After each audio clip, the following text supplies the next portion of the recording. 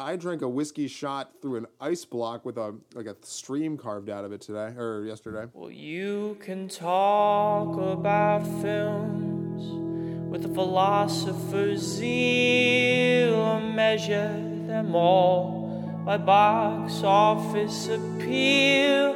But for once in your life,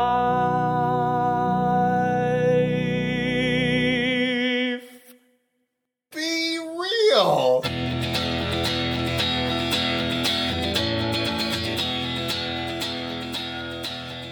welcome, one and all, to Be Real Guys. It's a movie podcast. Do I say that enough? I'm Chance Solon Pfeiffer. And I'm Noah Ballard. And all rise because the court is proverbially in session. Oh, yeah. Oh, yes. With Justices Ballard and Solon Pfeiffer presiding, I would imagine. Right. Please don't make me your bailiff. Can we be? Can we be co-justices? I feel like we're co-justices in the Supreme Movie Court. Thank God. Though you're often the dissenting opinion. It does seem like sometimes you back me into a corner, and I'm the curmudgeon. I'm the Scalia of the right. Supreme Movie Court. You're the Antonin Scalia of Be Real Guys. I didn't want this because I have John Roberts' complexion, but I guess I know where I stand. Right. Well, I have the the striking mustache of Clarence Thomas. So. Do you have a mustache right now? Is that what you got working? Yeah, I'm rocking a pretty good mustache, I think. That's good. Did yes. anyone see it during your nice weekend that you're going to tell the people about now, naturalistically? One would imagine that anyone who encountered me saw my mustache in its glory. Yeah, I was just this weekend down in Clemson, South Carolina, watching the number 1 ranked Clemson Tigers defeat the not as highly ranked Florida State Seminoles. Yeah, was it a good game? A little more more defense probably than Clemson would have liked. Oh, you mean from the Seminoles? Yeah.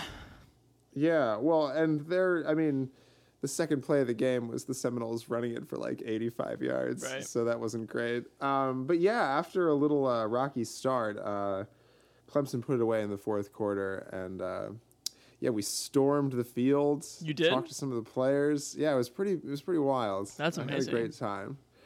Yeah, I'm in addition to being obsessed with the cinema, I'm also obsessed with college football. You really are. This year probably more than ever, would you agree?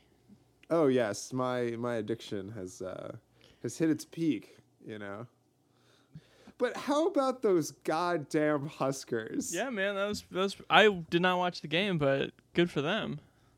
How did you not watch the game? Didn't your lady friend sort of make you? I dragged her out to the Portland Literary Festival Wordstock, and we saw some cool readings. Oh yeah, how was Wordstock? It was cool, man. It was a ton of people. I don't really know what I was expecting, but there were a lot of people. We saw Justin Taylor read a couple times, and then we watched John Irving basically like wrestle this interview away from the local NPR affiliate and just like talk off the top of his head for like an hour. So it was fun. That's amazing. I would love to watch John Irving do anything. It was a good time. Yeah, that's cool. Time. Yeah. Well, I'm glad you attended. I'm glad it was an educational experience. And good thing you're a good boyfriend for potentially distracting your girlfriend from, what was almost assuredly a devastating loss. Right. Yeah. It wasn't too tough a sell to get out of the house because they were. Hey, do you not want to watch Nebraska lose by 55 to a defensive powerhouse? Yeah. And that Connor Cook isn't anything to sneeze at either. No, he's not. But I tell you, if it wasn't for a prayer, a dream, and some shoddy officiating, we never would have pulled that one off. Yep. And a fleeting understanding of what a push out of bounds means. Yeah, that's funny. It's not their place to decide what the physical contact was, Chance. No. Or so the Big Ten reported this morning in an effort to make their conference look like not such a joke today. Oh, but it is our place to decide, Justice Ballard, the fate of the 3 films that we're talking about today based around the theme of attorneys out of their depth, in well over their head. Yes. We watched the new Spielberg Tom Hanks film, Bridge of Spies. We watched 1992's A Few Good Men, Tom Cruise and Jack Nicholson. And then in a late sub for Michael Clayton, which, as I told you when you texted me this good idea, I would have been pissed at you if it wasn't such a good idea, we watched My Cousin Vinny. Which I had never seen. Me neither. Where do you want to start, buddy? Well, why don't we start with the contemporary one? Uh-huh. The one set in the 1960s. Yes, but as relevant today as it was then, because of how pro-American it is in every way. You know what holds us together, Chance, not only in this podcast, but in our friendship, is the goddamn U.S. Constitution. Sure. So you want to jump off that and give us a little synopsis? I can attempt to do that. So, Soviet spy Rudolf Abel is arrested by, I think, the CIA in Brooklyn in the late 50s, and basically the government and everyone wants to fry this dude. But because we have a justice system in this country, he needs a fair, or at least what they're hoping is just a nominal defense to keep the appearance of fairness intact.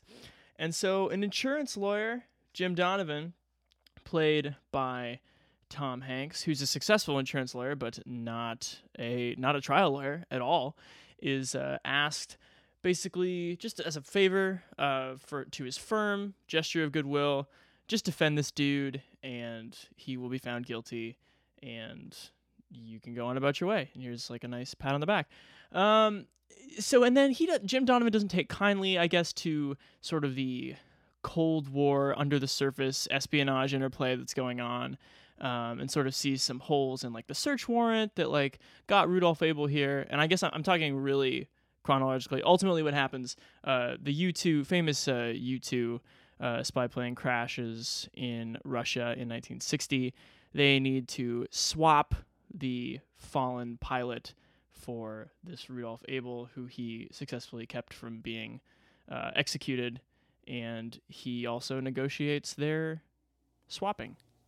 It's interesting that you sort of blundered your way through that synopsis, because it's a tough movie to describe, because it is sort of like almost two movies. Oh, there's at least two movies in here. Well, see, that's the thing. I realized, like, I think I was giving a pretty decent synopsis of the first third, and then all of a sudden this other movie, and then you realize that that's not the major conflict of the film. Yeah, like a crashing U-2 spy plane. The actual movie crashes into this movie. Yeah. I love that sort of moment about 15 minutes in where it was like later that afternoon at the Supreme Court, you know? Yeah, it's not super well paced in that way. Well, I feel like it endeavors to set up so much exposition for a movie that could easily like not have done that. Yes. That like the pacing of the first like 20 to 30 minutes, and this is a long motherfucker. 2.5. Steven Spielberg directed this movie. He sure did, with longtime collaborator Mr. Thomas Hanks. Yes, he did. And this is such a Hanks character, you know, like a pretty successful, though middle-of-the-road guy with unshakable ethics who just gets, like, thrust into a position he, like, can only sort of be a martyr in. Yeah. So, I mean, it's basically his character, had he lived from Saving Private Ryan, comes back to the States and then just starts taking up the cause of like rigid constitutional ethics. You've been selected for a mission which you are not to discuss with anyone outside of this room. We are engaged in a war with the Soviet Union. This war does not for the moment involve men at arms. It involves information. I gotta say though, I didn't find that to be that exciting. No, it's kind of like a Hanks on Hanks retrospective. I love that. You know, like he's goofy at times, he's serious at others. He doesn't really do a whole lot of work, but damn it, this is an important movie, and he's gonna toe the line. The thing that I struggle to make it past as this movie kind of stretches out into its full 2.5 hours is the script, which I think is very dull for a Coen Brothers script, because they wrote this with the guy whose property it was, I think, Chartman. Yeah. Well, they sort of maybe made it more fun. Yeah, they might maybe punched it up a little bit. I mean, they definitely added that bit of Mark Rylance going, "Will it help?" That's very Coen Brothers. Right, but other than that, it's a pretty. This is the kind of script that, unless there's something else interesting going on, you're in shaky territory. You are. It's really true. But this is the thing, though. If you haven't stopped thinking once you've seen The Signifier of Tom Hanks, there's no real reason that's well explained for why Jim Donovan actually does the last 2 hours of this movie. I get he is a guy who wants to do the people at his firm and his country a favor, but other than a CIA guy kind of pissing him off with a little bit of an affront to the idea of due process, once he gets done at the sentencing for Rudolph Abel, there's really no reason he should go to the Supreme Court. Never really talks about why he goes to the Supreme Court or why he goes to East Germany. He just really does it because of something that has been coded into our understanding of what Tom Hanks would do. Yeah, he's become sort of this Spencer Tracy of this generation. He's at that point in his career where the country just loves him. I mean, even in the Simpsons movie, they make fun of the fact that he could literally be in favor of anything and we'd probably believe in it. Sure. So yeah, he's picking sort of these legacy roles, and I don't know. I mean, I think it. Maybe Steven Spielberg made a call to the Coen brothers. He's you don't have to make it so witty. Hanks has already signed on to do it. Yeah. We don't need so many character development scenes. It is Tom Hanks after all. The Russians want their man back before he cracks. We want you to negotiate the swap. I'm an insurance lawyer. Well, that's why I sort of said the movie hits its stride once they get to East Berlin. Because I think the political thriller is far more tense than any of the Tom Hanks standing on a soapbox kind of aspects of this movie. I like it once he's there. I mean, once we believe he is who he is and that he's not going to give up on getting what he wants. Once it gets there, it's it takes some pretty interesting twists and turns. Laced with a Spielbergian sense of history in there, so much right. So you get what's going on, but at the same time, if it's inconvenient for the plot, things can abruptly shift without any explanation. Well, for instance, that the Berlin Wall is built in a day. Right. It's hey guys, get the strongest people in the city together. We're building a wall. And then you can get through before they put the biggest cinder block down. You can go. Yeah, I hope my bicycle can get through this major block that you haven't walled off yet. Oh wait, I had a 10-minute phone conversation. Now I can't get back. A phone conversation most likely with a German person who's speaking not only English but probably with an English accent. Right. Yep. But anyway, yeah, I mean, but I thought those moments were kind of the most interesting of the film, and they're very tense. I mean, Spielberg's so good at creating tension and throwing things at you when you feel you're safe. There's a really good sequence when Tom Hanks is already stressed out about trying to save these two Americans from the depths of both communism and unsustainable bureaucracy, and he's just on that subway, he's on that elevated train, and he just sees two people get murdered. Yeah, and of course he's just able to convince you in this sort of master of pop cinema way that actually takes more work than it looks like it does. The settings and the detail to crumbling East Berlin and the jails and like what their embassies look like. I don't know if you would say he's able to put you there, but he succeeds as he always has in being able to put you like somewhere of his own imagining. Right. I mean, there's an authenticity to a Spielberg movie that you can't quite challenge. Well, and didn't you feel like this movie like had this sort of like, this is a historical movie patina on it? Mm-hmm. You know what I'm saying? Oh, 100%. Like it had that, like it was definitely like in the same universe as Munich. Absolutely, yeah. Just, you know. yeah. Well, I don't know what my question is, and I think we can get to our ratings after this. But like, what is the purpose of like Spielberg telling us so much like history that makes his sort of like political points? I mean, it's interesting that you frame it that way, because one of the my other major thing that I do not like about this movie is that, I mean, kind of other than Munich, I would say, when he makes realist movies, he's interested in movies that are like morally simple. And I did not like the idea of this kind of visually, narratively, thematically complicated worldview of the Cold War and like where Jim Donovan has to go, being like boiled down into something that like we can basically wash our hands of, no problem. The movie washes our hands for us. It's like this movie where this guy gets like sucked into this kind of like rabbit hole of like predatory government agencies, and like what's the worst thing that happens? Like dude gets a cold. Like this is Steven Spielberg like turning the Cold War into like a World War II morality system, and I didn't appreciate that. Well, I think it's also interesting that like you can't have it both ways. You can't have characters that are so simple and a movie that's this long, or it becomes boring. That's a great simple way of putting it. Yeah. Because I mean, like if you look at, you know, the movies I was describing earlier, you know, Jaws is not that long of a movie because like the characters have very simple needs. Sure. To live. And like they go about, yeah, to live. I mean, to hunt but then to live. Right. And then, yeah, this one, I mean, this guy as a human being must have been more morally complex of like, well, I've spent 10 minutes with this guy and he's shared his life with me and now I got to see this through to the end. You know, and give me the bicycle guy too.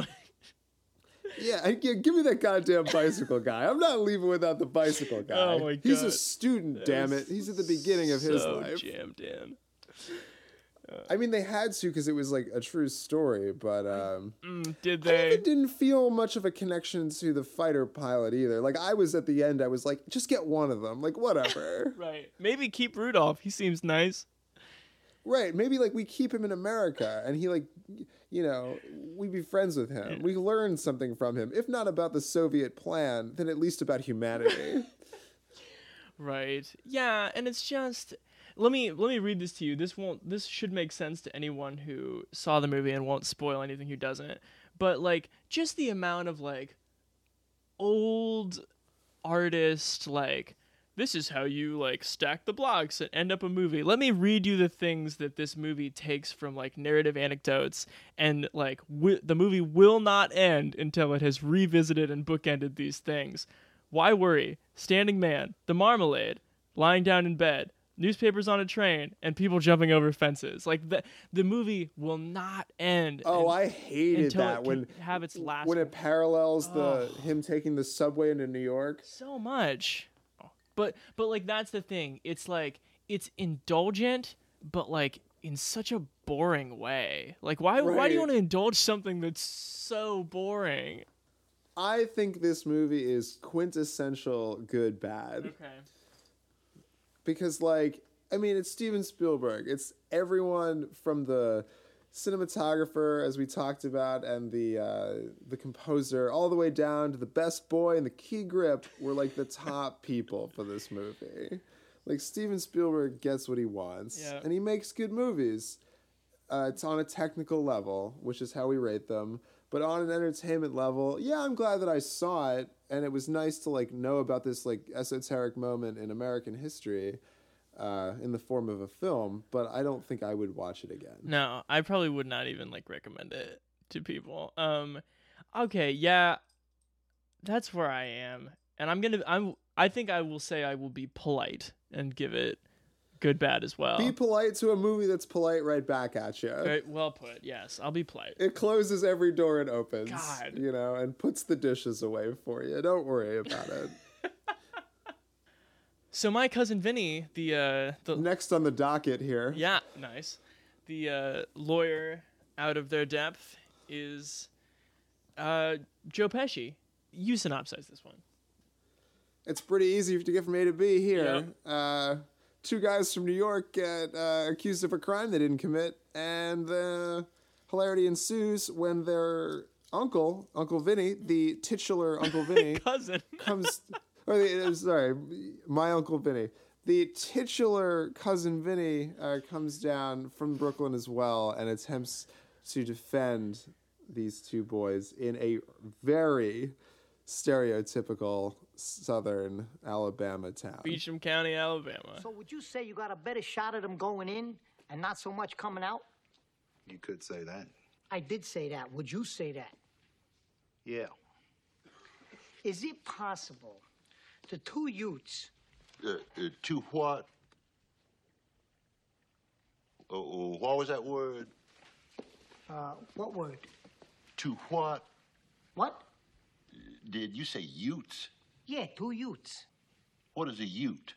Oh, excuse me, Your Honor. Two youths.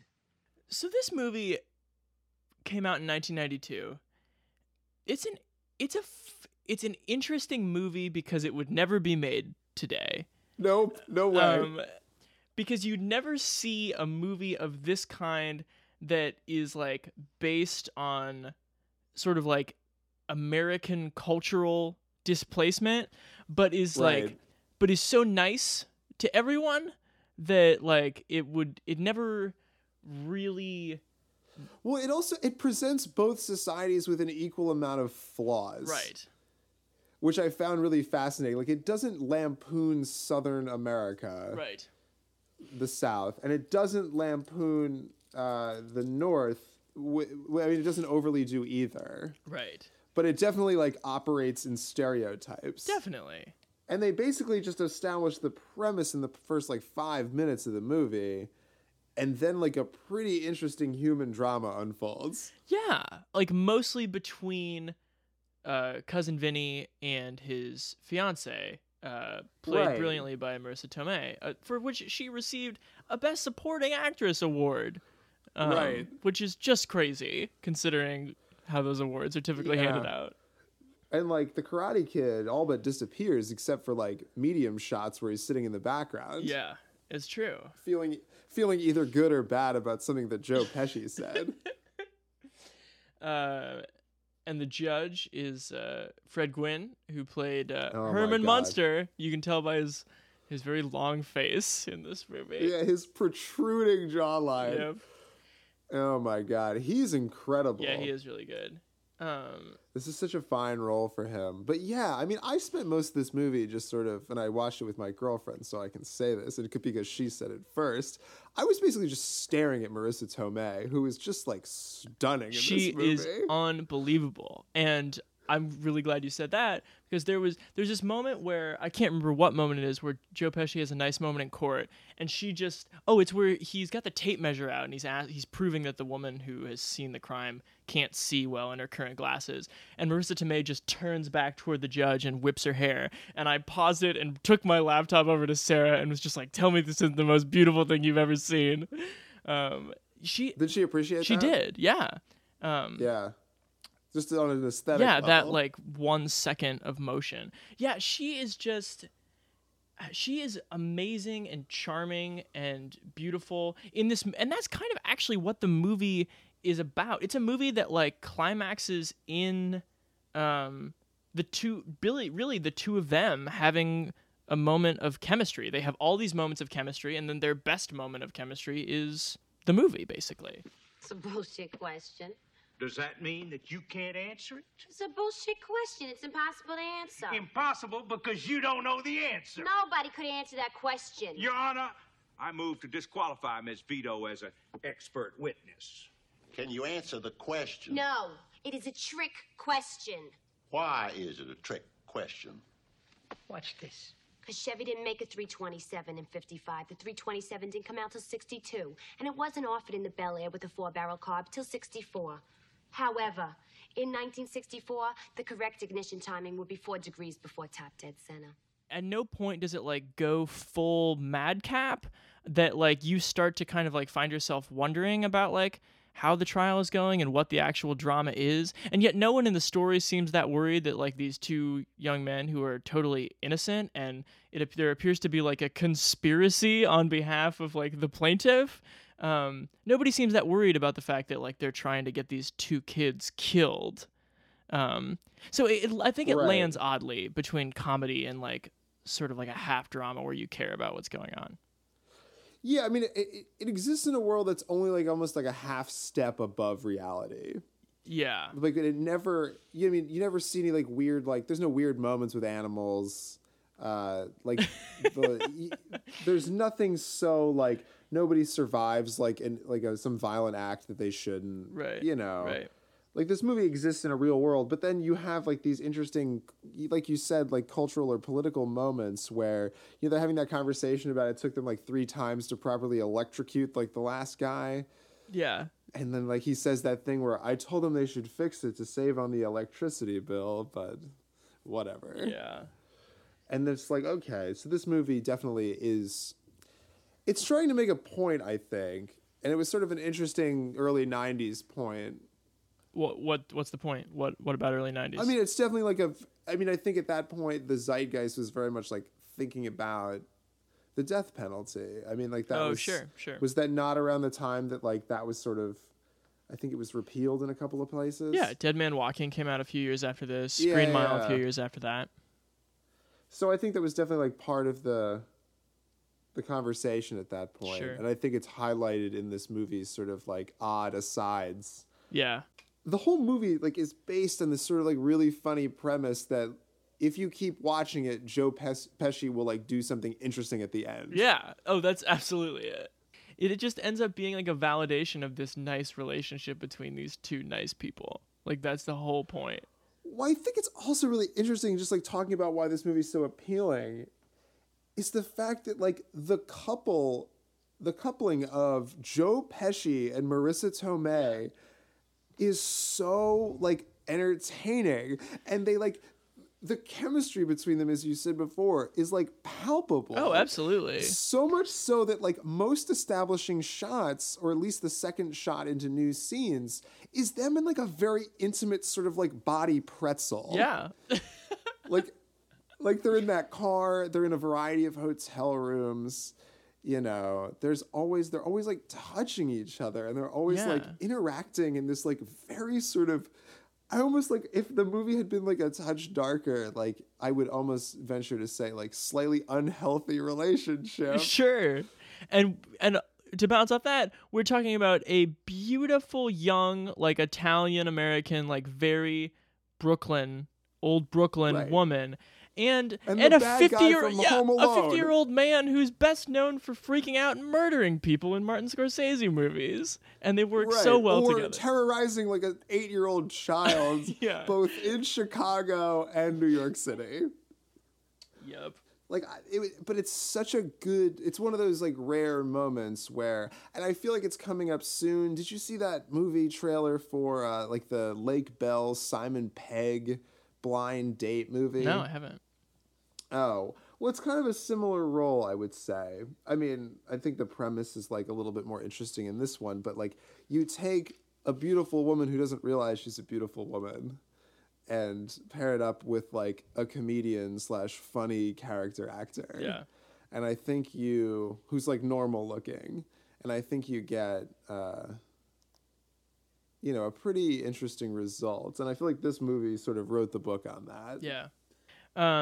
I guess last thing I would say before I rate it, and this is like sort of one of my overarching things, like why we're interested in these movies. I mean, not only are we interested in the justice part of the justice system, but I think even a movie as sort of that can get as silly as My Cousin Vinny I think we like the idea that these lawyers who are out of their depth can still succeed because we like to see our justice system as like an extension of like a democracy, and that as an extension of like a representative democracy, where like really like anyone who is on the right side of the law and the right side of a cause can come into this place that has all of these complex rules and customs and can still like really succeed and win the day.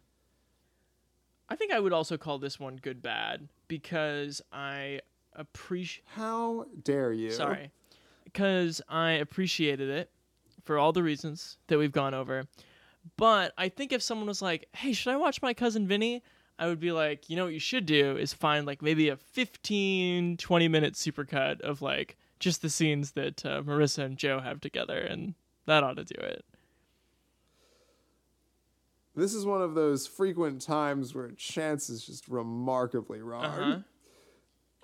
This movie is good, and has the kind of watchability that you could just pop it on. I think it's so slow. I accidentally rented it on my phone in addition to on my television, and I may watch it again. I thought it was. Guarantee I thought it was not fine. I'm going to, if just to tell you about it. Now that you've said that. But I would put it on again in like a couple of years. Maybe like if I need that movie for like sleepy TV and I see it on Netflix or HBO Go. Come on. All right. Well, should we get to A Few Good Men? Oh, God, I thought you would never ask. Lastly, we're going to talk about another 1992 courtroom drama, A Few Good Men. This God damn it, this movie. That's a good way to put it. This is Aaron Sorkin's first screenplay based on his play, directed by Rob Reiner. It stars Tom Cruise, Demi Moore, Jack Nicholson, Kevin Pollak, Kevin Bacon, everyone. It's even got Knee-Bomb in it. I couldn't remember who you texted. I knew the character, but I couldn't remember. Oh, J.T. Walsh. Damn. Dude, I know a J.T. Walsh performance when I see one. I was glad he did the job himself before he was assassinated in this one. Yeah. So, instead of 3 shots center mass, it was 1 to the back of the brainstem.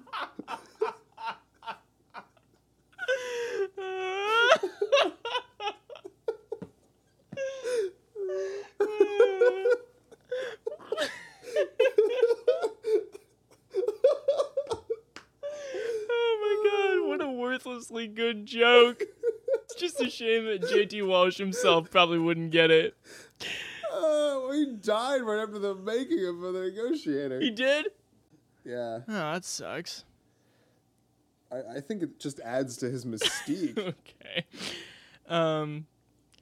So this movie, A Few Good Men, I'll give it my best shot. It's actually, let me say out front that it is a drama with a capital D, not a mystery. So like one of the things about this movie that like you notice right away, even if you've seen it like 3 times like I have, I was surprised again to find out that like you know who the bad guys are and like what the issue is immediately. So a couple of Marines serving at Guantanamo basically, I think you know that they beat this guy and he dies. And the central hook of this movie is the court-martial trial in which those 2 Marines are tried for the beating by Tom Cruise, who's like an ace naval lawyer who specializes, though, in plea bargains, not courtroom. He's not like a trial lawyer. Right, he's just handling like the misdemeanors like that these military or these Navy guys like happen to commit. Yeah, and he's cleaning them up really nicely. And he has like an odd couple thing going with Demi Moore, who is much more straight-laced than him, and she's more on the investigative side of things as opposed to like the hotshot law school side of things. And they basically kind of chase this crime up the ladder, defending the 2 Marines to see if the beating called a code red in in Marine lingo, was sent down from the Colonel, Nathan Jessup, who's played by Jack Nicholson. You want answers? I think I'm entitled. You want answers! I want the truth! You can't handle the truth! Son, we live in a world that has walls, and those walls have to be guarded by men with guns. Who's gonna do it? You? You, Lieutenant Weinberg? I have a greater responsibility than you can possibly fathom. You weep for Santiago and you curse the Marines. You have that luxury. You have the luxury of not knowing what I know, that Santiago's death, while tragic, probably saved lives, and my existence, while grotesque and incomprehensible to you, saves lives. You don't want the truth because deep down in places you don't talk about at parties, you want me on that wall. You need me on that wall. Where do you want to begin? Do you want to begin with the biggest question that I have of this film?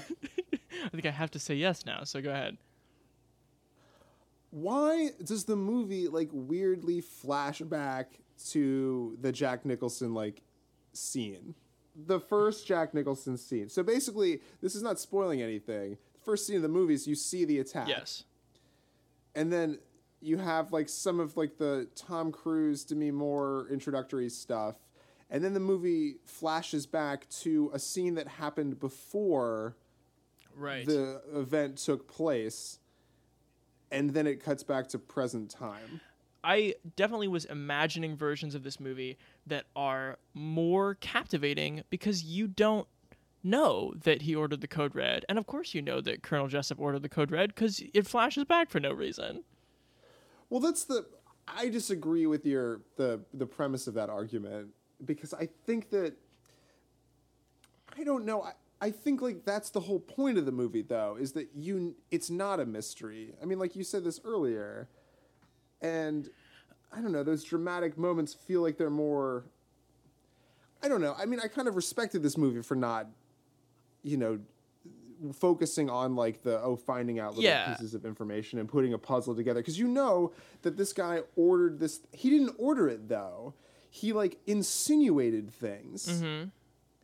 Like, and that's the whole point of the movie, is that you see this event happen that, like, is unexplainable in a legal sense, and then the rest of the movie has to figure out, like, what it is.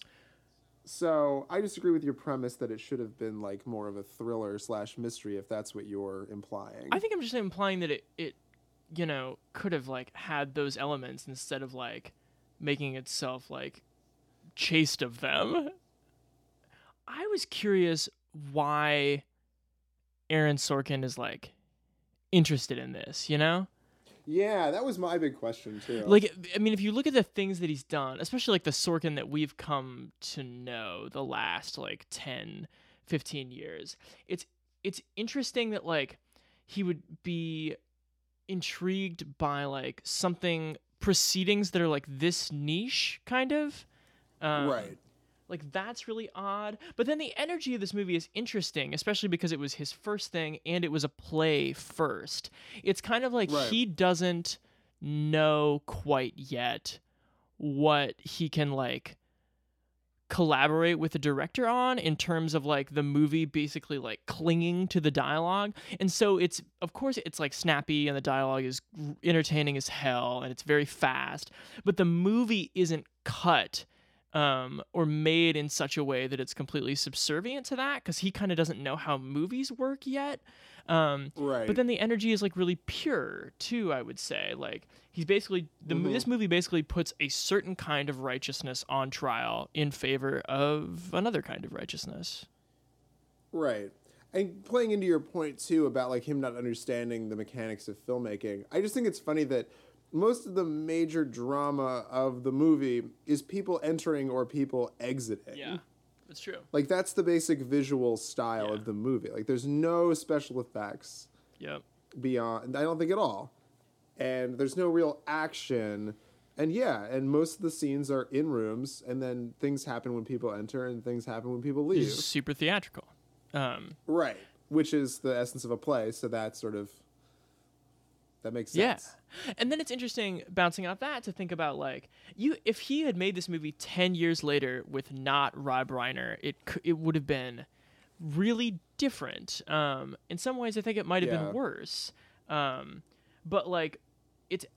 Oh, I definitely could have seen like a Brian De Palma like really fucking this one up. Yeah, for sure. It's interesting. Like, yeah, Rob Reiner like is very laissez-faire. Well, he's a writer's director. Yeah, laissez-faire is not quite it, but he just kind of stays out of the way. And it's like kind of stupid at sometimes because like the musical cues in this movie are horrible. Oh my god. Really, really bad. It's what's really like dated like 80s like synth stuff. And like some sort of weird like maybe pop hits that I don't recognize. Yeah. And then it's just like, you know, after a while you're just like, Rob Reiner, like, you are playing it like so obviously safe by the fact that you just show a different Washington D.C. landmark every time we need to like cut to a different scene. Now back in Washington. Yeah, exactly. Yeah, like really, you know, he just stays out of the way, and like the one really good thing I think he does is in the climactic scene, the camera upward on Cruise's face from Nicholson's perspective is like a brilliant move. But otherwise, like, he's really not a part of this. He doesn't. I mean, we just reviewed Steve Jobs, and like that's like Danny Boyle bending over backward to aid and abet everything that like Aaron Sorkin has created about this movie. And it's interesting to see a young Sorkin and a director who like cares about the writing, but kind of doesn't. Well, I mean, think about it. Like, Sorkin is such like a... I would not want to direct a Sorkin movie. Because Sorkin thinks in like these very sort of... I mean, Fincher pulled it off with Social Network. Yeah. But like, just think of like, if you look at one of his scripts, like if someone handed you a script of his movies and you didn't have a visual concept in mind, it's just people going in and out of rooms, man. Yeah. Like, there's nothing really to do. Like, in a visual sense. So if you're a David Fincher, you just, like, embrace, like, how frenetic that is and, like, how claustrophobic it is. And if you're Danny Boyle, you, like, put a spaceship on a wall for no reason. Yep. And if you're Rob Reiner, you just set up the camera and let these, like, pretty fucking electric actors do their thing. Absolutely. And the actors are super electric. Tom Cruise is like, I think this is one of the best performances he's ever given. This is absolutely like, and it's just like the ethos of Tom Cruise. Like this is everything, right? He is arrogant. He is fast talking. He is most importantly correct. Like the thing that he like, he needs to be right and everything. He is right. And then you find out that someone has underestimated this arrogant, fast talking young man. Well, he can go even further. Like it plays into everything that Tom Cruise loves about himself and audiences love about Tom Cruise. Yeah. But I feel like once you get past that too, like it's just a well-written character. Like Aaron Sorkin writes really compelling male characters. Right. And you really sort of buy into like him succeeding and like what the moral choice is for him to do here. I mean, he's so good with that. I mean, like that's, you know, like West Wing 101 ultimately. And that's like what Jeff Daniels' character like sort of goes through in the newsroom and like what Steve Jobs and like he creates characters that like you don't know what success really means because you're too close to them. Sure. But once again, with our second straight Sorkin movie, again, Demi Moore is so good, and this movie made me so sad that I haven't seen her in anything in like 20 years. But it is once again a good, responsible woman who's simply part of the plot to bring out the best in a man who can't yet see his full potential. Absolutely. Oh, Aaron. Yeah. Whatever. But it's such a perfect like Demi Moore role. Yeah, I know. Because she's like, I mean, that was sort of the point too with her career faltering. It's like she's not a very good actress, but like Aaron Sorkin's dialogue is so good that boy, will she convince you that she's at least an okay one. You don't think she's pretty good? As like an actress? Not as an actress, but as a movie star. As someone who has seen her work, I can honestly say no. All right. Done something wrong again, haven't I? I was just wondering why two guys have been locked up since this morning while their lawyer's outside hitting a ball. We need to practice. That wasn't funny. It's a little funny. Can I go out on a limb and say that and maybe it's just because I've seen so many, like, you know, it'll be on the Oscar montage or whatever, just like Jack Nicholson doing the "you can't handle the truth" scene. Can I just say that I didn't find his performance as dynamic as I thought I might? I mean, I hope you use that word purposefully, because he's not dynamic. Like, I think that's sort of the point of his character. That line to me will never now not feel out of context, if that makes sense. Right. Like, I watch the movie and it's just like, why did you yell that? Right, that was my question too with it. It's like, it's such an iconic line, but it's so preposterous. It is, because like 2 seconds later when he yells, "You're goddamn right I did," like, I am like, someone has hit the button for my ejector seat. Like, I'm still so fucking excited by some of the other stuff he says, and the monologue he has where you have to ask me nicely when they visit him in Guantanamo is terrifying. But yeah, he's not dynamic. He's just, and this is the thing though, that I think that this is the beginning of old Nicholson, kind of like and like, this is what you see with old actors. It's just like, oh, we get what you're good at, and maybe if we can distill that in a certain way, it'll be really exciting. But like, we probably won't ask you to do anything after a certain point with more than one note, and he doesn't have to do anything with more than one note in this movie. Right. Yeah, I think it's interesting too, in talking about Sorkin movies, that, I mean, Sorkin always like has a way of portraying like a character with a code and like having some respect for that code, but ultimately like the movie decides that his code is pretty stupid. Yeah. And I feel like that ultimately, I mean, that became like the like sort of right-wing media in the newsroom, and that's sort of like the white privileged people from the Winklevi from Social Network. Yeah. So they're not even white; it's waspy. Like, he's sort of, I don't know. He takes on sort of like these interesting conservative like groups. Yeah, Art like, Howe and Moneyball, old baseball. Yeah, and these sort of. Yeah, conservative thing. He takes on conservatism in any form. Yeah. He's sort of, you know, nice to it. He's sympathetic to it, but he ultimately like goes out of his way to show that it's stupid. Yes. I think that's a really smart point, and it actually kind of clarifies one of my opening questions. Like, why would he? I think what's curious about why he would make this movie is when he takes on that conservatism from like a really broad point of view, like the point of view of all technology or financial success. Like, you can like see where his sniper rifle is pointed. This is interesting because like he takes on like a certain kind of right-wing thinking within a system that you already understand to be right-wing, so it feels really specific. Right. But that was, you're totally right. That really clarified that for me. That's interesting. Well, you're welcome. Mm-hmm. I don't know how I ultimately feel about this movie, and I think Aaron Sorkin is hit and miss. You don't but say. Even his misses, he manages to make seem like they're pretty great. Sure, at least bad good. And I can't, at least bad. Well, yeah, you're right. Bad good in some ways. Yeah. I don't know. Like, no matter what Aaron Sorkin does, I'll argue that it's entertaining. But like, ultimately, this is a movie with people like saying things that no people would really say, yelling at each other in a pretty like typical courtroom drama. But it has so much star power, and it's so electric. So electric. I'm going to have to give it a good. Me too.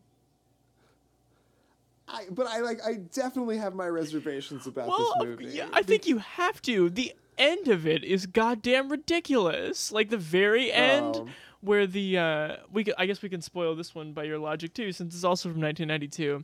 But like, where the main Marine on trial, everyone's just like, we did our job today, and he's like, no, like, we were bullies. And so, like... What? It's interesting how he... that's like almost bookended with when what's his name? Kevin Pollak has like basically the same speech. Yeah, like half an hour before. It's the bully realizing he's bullied you and then saying he's sorry and never doing it again. Yeah, absolutely. It's got the same energy and the same flaws as any Sorkin script. It just feels so much more fresh face. It just feels younger. It just feels like someone who's been to high school more recently. Honestly. Yeah. That's a great point. Mm-hmm. Well, so do we have any overarching questions about this genre then? Well, how does Tom Cruise stand up then as far as the lawyer out of his depth? Well, see, I think this one in particular is interesting. And if I can nod real quick to the movie that we were going to do but didn't, Michael Clayton, this sort of changes shifts my theory or my thinking a little bit, because Vinny and Jim Donovan are both very much like, hey, like anyone on the right side can succeed in this situation. Like a Michael Clayton and Daniel Kaffee, those characters both sort of speak to the like power and integrity of like what a lawyer is, and how if you insult that, you basically beg to be like beaten by a very like moral force. Like Daniel Kaffee kicks it into high gear when he finds out that someone has like disrespected the idea of like what a lawyer can do. For him, it's just like proving that maybe he isn't so lazy. This is Tom Cruise. Yeah. But like Vinny is just like, that's a fucking miracle. Sure. Like this guy is not qualified to pull off. It's not like he's not trying, but with Tom Cruise, it's like he's not even, like he could be a great lawyer. He just chooses not to be. Send lawyers, guns, and money. Dad, get me out of this. Ha! No, objection sustained. Let's wrap this one up, shall we? Badgering the podcaster. Permission to treat the podcast is nearly over. Granted. If you'd like to say hello, you can email us at berealguys@gmail.com. We encourage you to visit The Real, up and running, berealguys.com. Thank you again, Michael Todd. Thanks, buddy. Where you can listen to the podcast on SoundCloud or iTunes, and you can see the beautiful mock-up that Michael did for us at berealguys.com. Thanks. Beautiful. Thank you for listening, everyone. Noah, pleasure as always, buddy. You know, I'm just building a birdhouse. And you can't kill the demon, unfortunately, without impaling the good boy. Talk to everyone later.